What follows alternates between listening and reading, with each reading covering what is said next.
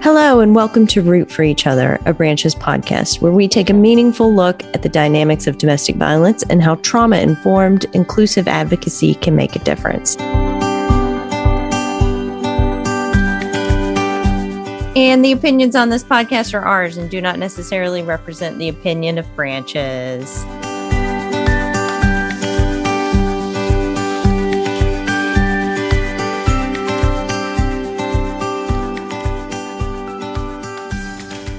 Everyone, my name is Amber Ross Chapman, and I'm the Director of Client Services at Branches Domestic Violence Shelter. I'm honored to be hosting this episode of Root for Each Other, a Branches podcast, because I get to discuss one of my favorite topics, and that's housing. It's especially fitting because March and April are 2 months that highlight safe housing and fair housing, respectively. But really, every moment for us is a time to approach safe and fair housing for all. So today I'm joined by two very special, very intelligent, and very caring women who work in services for people experiencing homelessness to talk about what we call the Housing First philosophy. First with us is Dr. Amanda Coleman. So she is the Executive Director of Harmony House, which is a local day shelter that provides basic resources to the people who are experiencing homelessness. Harmony House also serves as the lead agency for the Cabell Huntington Wayne Continuum of Care, which is a group of community members working to coordinate funding and services for people experiencing homelessness. We're so very happy to have you with us here today, talking about the Housing First philosophy. You are an expert on this. We're also joined by Hannah Fox Caraballo, who I have been lucky enough to work with at Branches for 4-ish, maybe 5-ish years now collectively in a number of different capacities. She has staffed our emergency shelters. She has worked our crisis hotline like a professional. And now she serves as a case manager to one of our rapid rehousing programs that serves survivors of domestic violence in Cabell and Wayne counties. She's also pretty much a superhuman. She wouldn't tell you this, but that's why I'm doing the introductions here. So without further ado, let's talk about housing.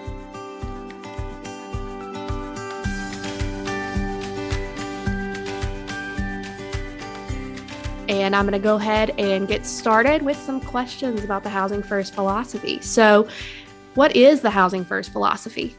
So at its most basic, the Housing First philosophy is an approach that recognizes that housing is a human right, and it's not something that should have to be earned. We meet people where they are and work with them to design a case plan that will help them access safe, affordable housing and hopefully maintain it in the long term. I think the only thing that I would add to that is it's low to no barrier. So that involves no income requirement, no sobriety requirement. They don't have to be actively receiving mental health treatment, and service participation is voluntary. Well, that's interesting. So how does this differ from other approaches? I definitely think the barriers as well. Once again, we believe that stable housing is the foundation for improved quality of life. So having a safe place to stay allows them more time and effort to address health, employment, and sobriety, whereas most other programs have those as prerequisites to enter into their programs. I agree. I was working in our continuum of care during a period of time when some programs were still in transition from other types of approaches to utilizing a Housing First approach. And those approaches really had a lot of expectations of people and also didn't view housing as a human right. So you needed to earn it. And what that means is that people spend a whole lot longer experiencing homelessness than they need to. Because when you're experiencing homelessness, right, you come up against all these challenges that make it very difficult for you to meet those expectations. Yeah. And Hannah, you spoke about some barriers like sobriety and recovery. Those are extremely difficult to tackle, especially whenever people are coming to us to tackle their homelessness experience at that moment. They're not attempting to cover those, even though that's part of the whole person. So I would say that Housing First is a whole person approach, even though it has housing in the name. So thank you all for giving that clarity. So what are some fears about Housing First that you all have seen from maybe some other programs or nationally in the homeless providing system? I think the word that I hear most often is that we are enabling people. I don't want to enable people. I don't want to enable their behaviors. I don't want to enable their drug use. We also get pushback sometimes because leverage is lost. In the past, maybe programs wanted to use an offer of housing as leverage to get somebody to do something, right? So if you go to behavioral health care treatment and you take your meds, then you can have a place to live. Or if you get a job, you can have a place to live. If you go ahead and give a person a place to live, people who have that viewpoint assume that people are not going to be motivated for change in their lives in general. They think they have to have something to kind of hold over their heads. I think a lot of the fears from people that I've heard are just rooted in misconceptions about the approach itself. A lot of the time we hear in domestic violence specifically, why are you still helping that person when they're back in contact with their abusive partner? And I think as advocates, we know that it's a cycle, and it takes up to 7 times to leave that situation. And for us to just stop because they're back in contact with the person that they are fleeing from, it doesn't really help them in the long run. We have to be there every time that they're willing to leave, because that might be the time they actually stay gone.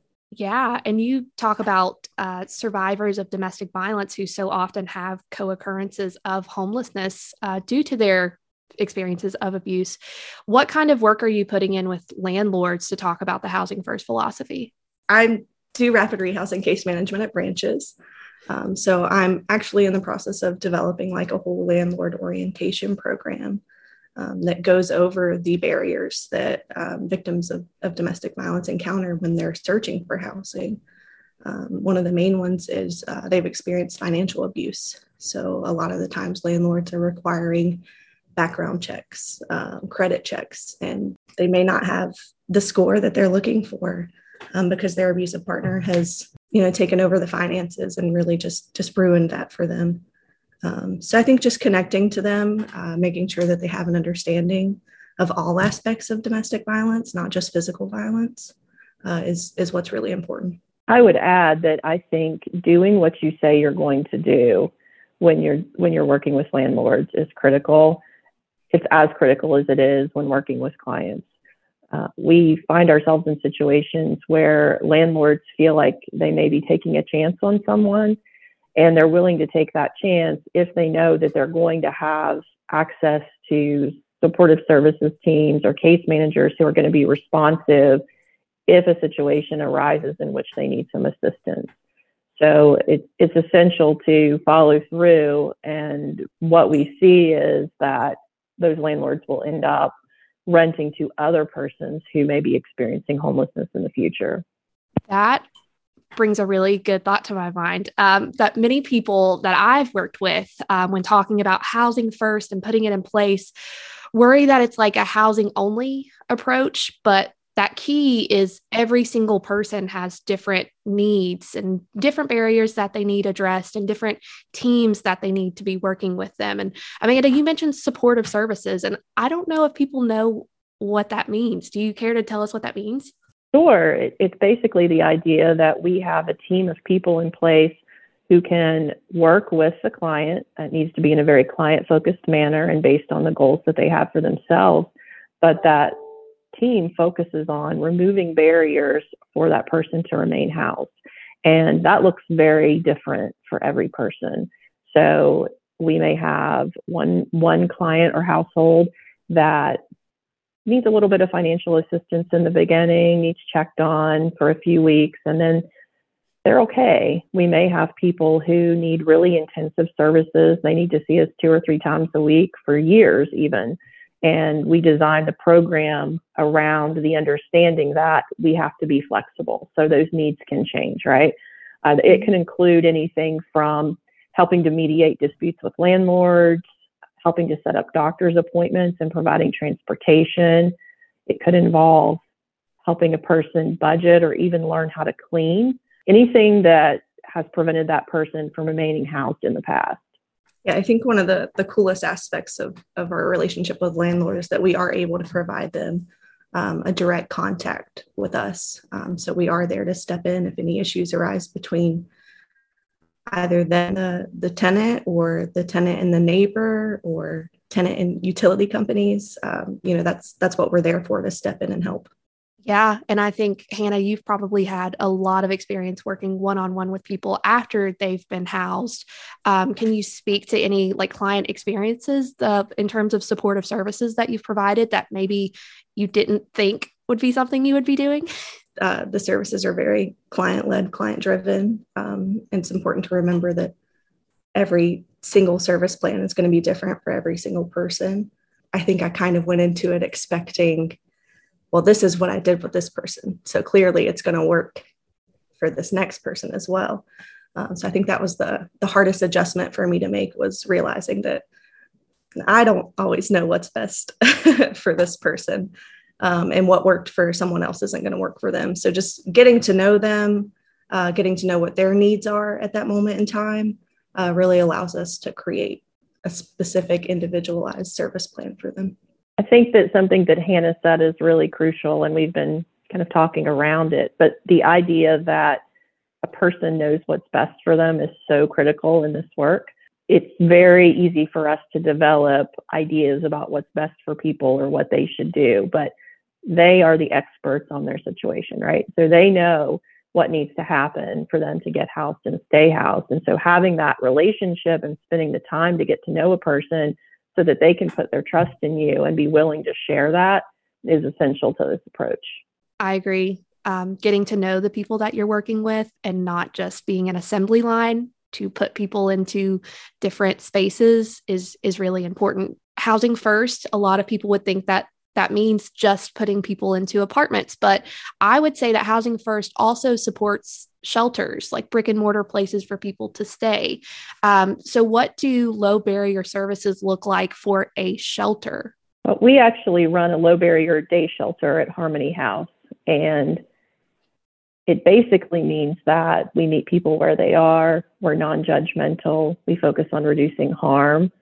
We really don't have a lot of rules, and that makes people nervous. But if you think about the daily lives of a housed person, for instance, if I'm walking into a public space, I'm not handed a list of rules that I have to follow while I'm there, right? There's an expectation that I know how to behave in society, and we provide that same approach to our clients who are coming for day shelter. It takes patience and understanding to operate a low barrier shelter because everyone's at a different point in their journey. And we actually hire a lot of people who have lived experience with homelessness. And sometimes it can be frustrating for them because they think this is what I did and this is how it worked out for me and these opportunities are here.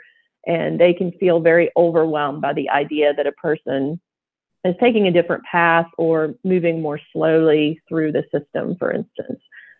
So it's really important to recognize, again, the individual and their needs and just try to create a safe space where they can be and they can have their basic needs met and build that rapport so that they will trust us and we can move on to housing.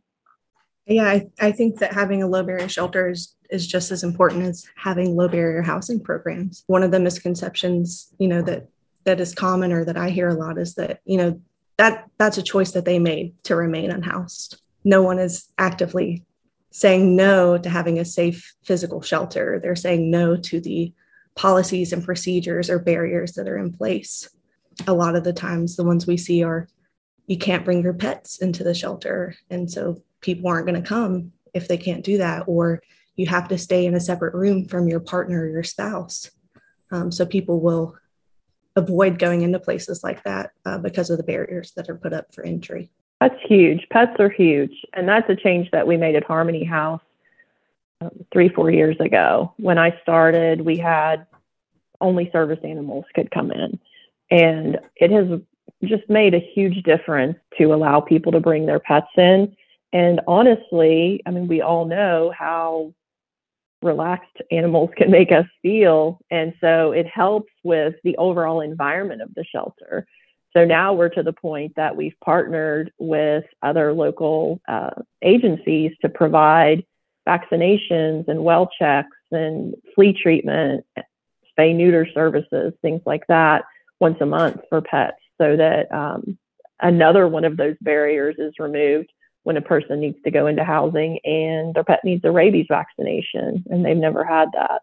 If I were posed with where I could go, and if the option was, sleep in your car or go to this shelter where you would not be able to take your animals, I wouldn't go to that shelter too. So there are a lot of choices that people who are experiencing homelessness are forced to make.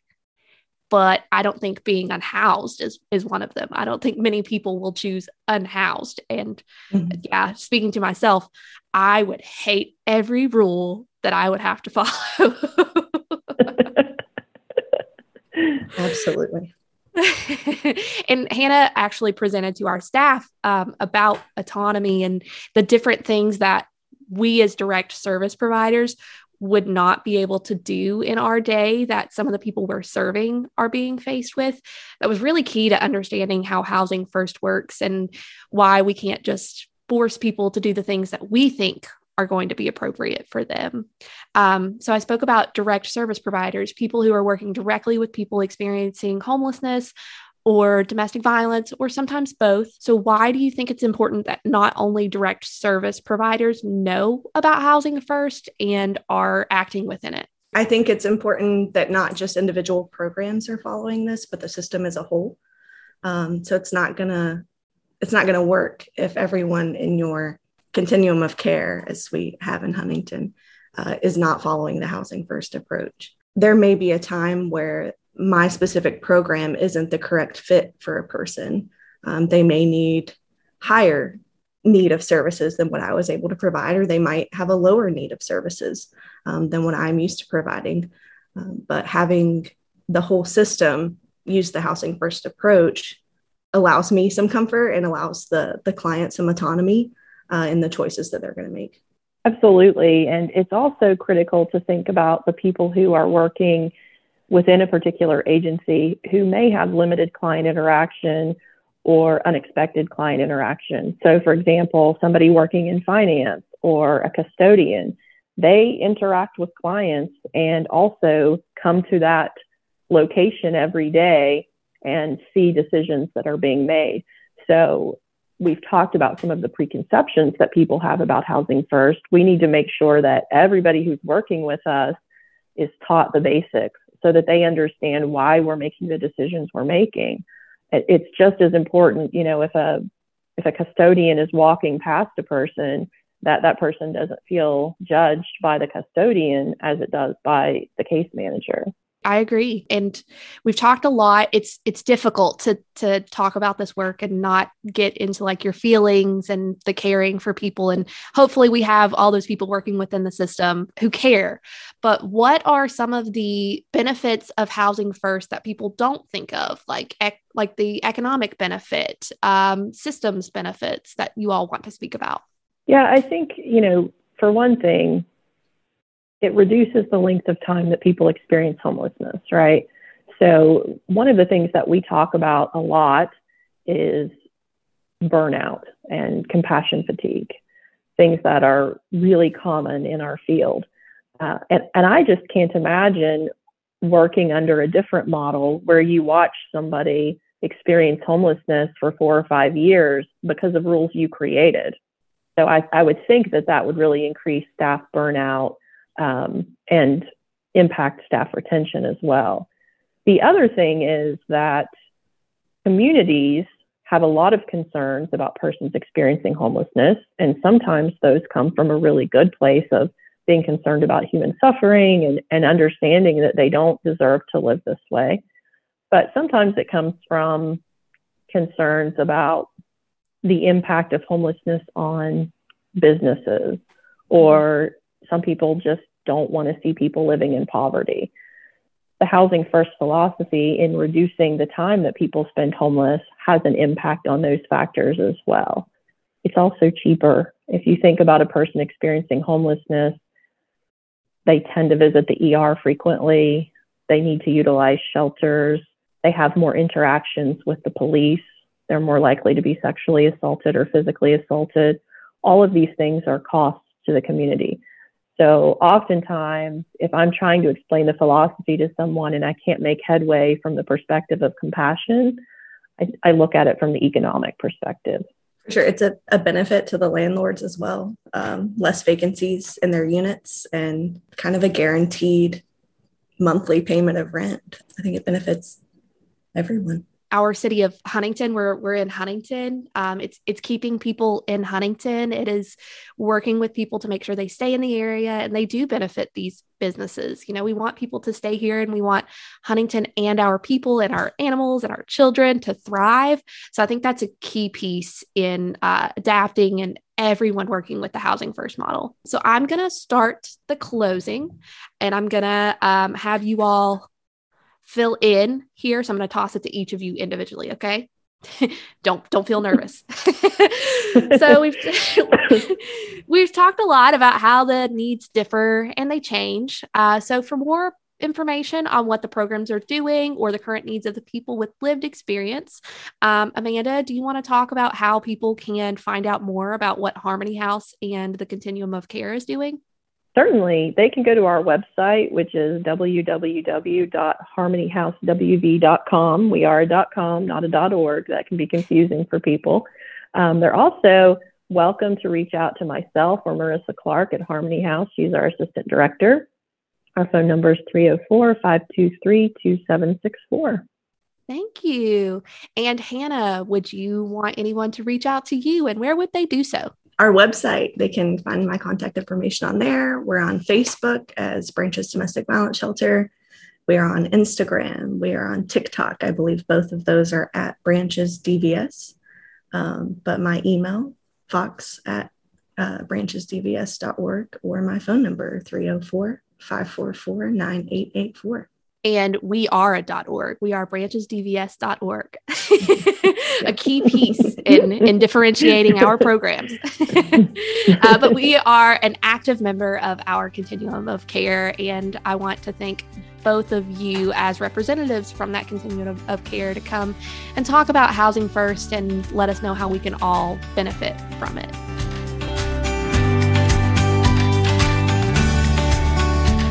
Thank you, everybody, for joining us for this very special episode of Root for Each Other. We are Branches Domestic Violence Shelter, and we've been serving the communities of Cabell, Wayne, Lincoln, Mason, and Putnam counties for 41 years. If you or someone you know is experiencing domestic violence, please call the Branches hotline 24/7 at 304-529-2382. And hey, Sarah, guess what? What? Branches is proud to serve all. Yeah, we are. Thanks, everybody. Go out and root for each other.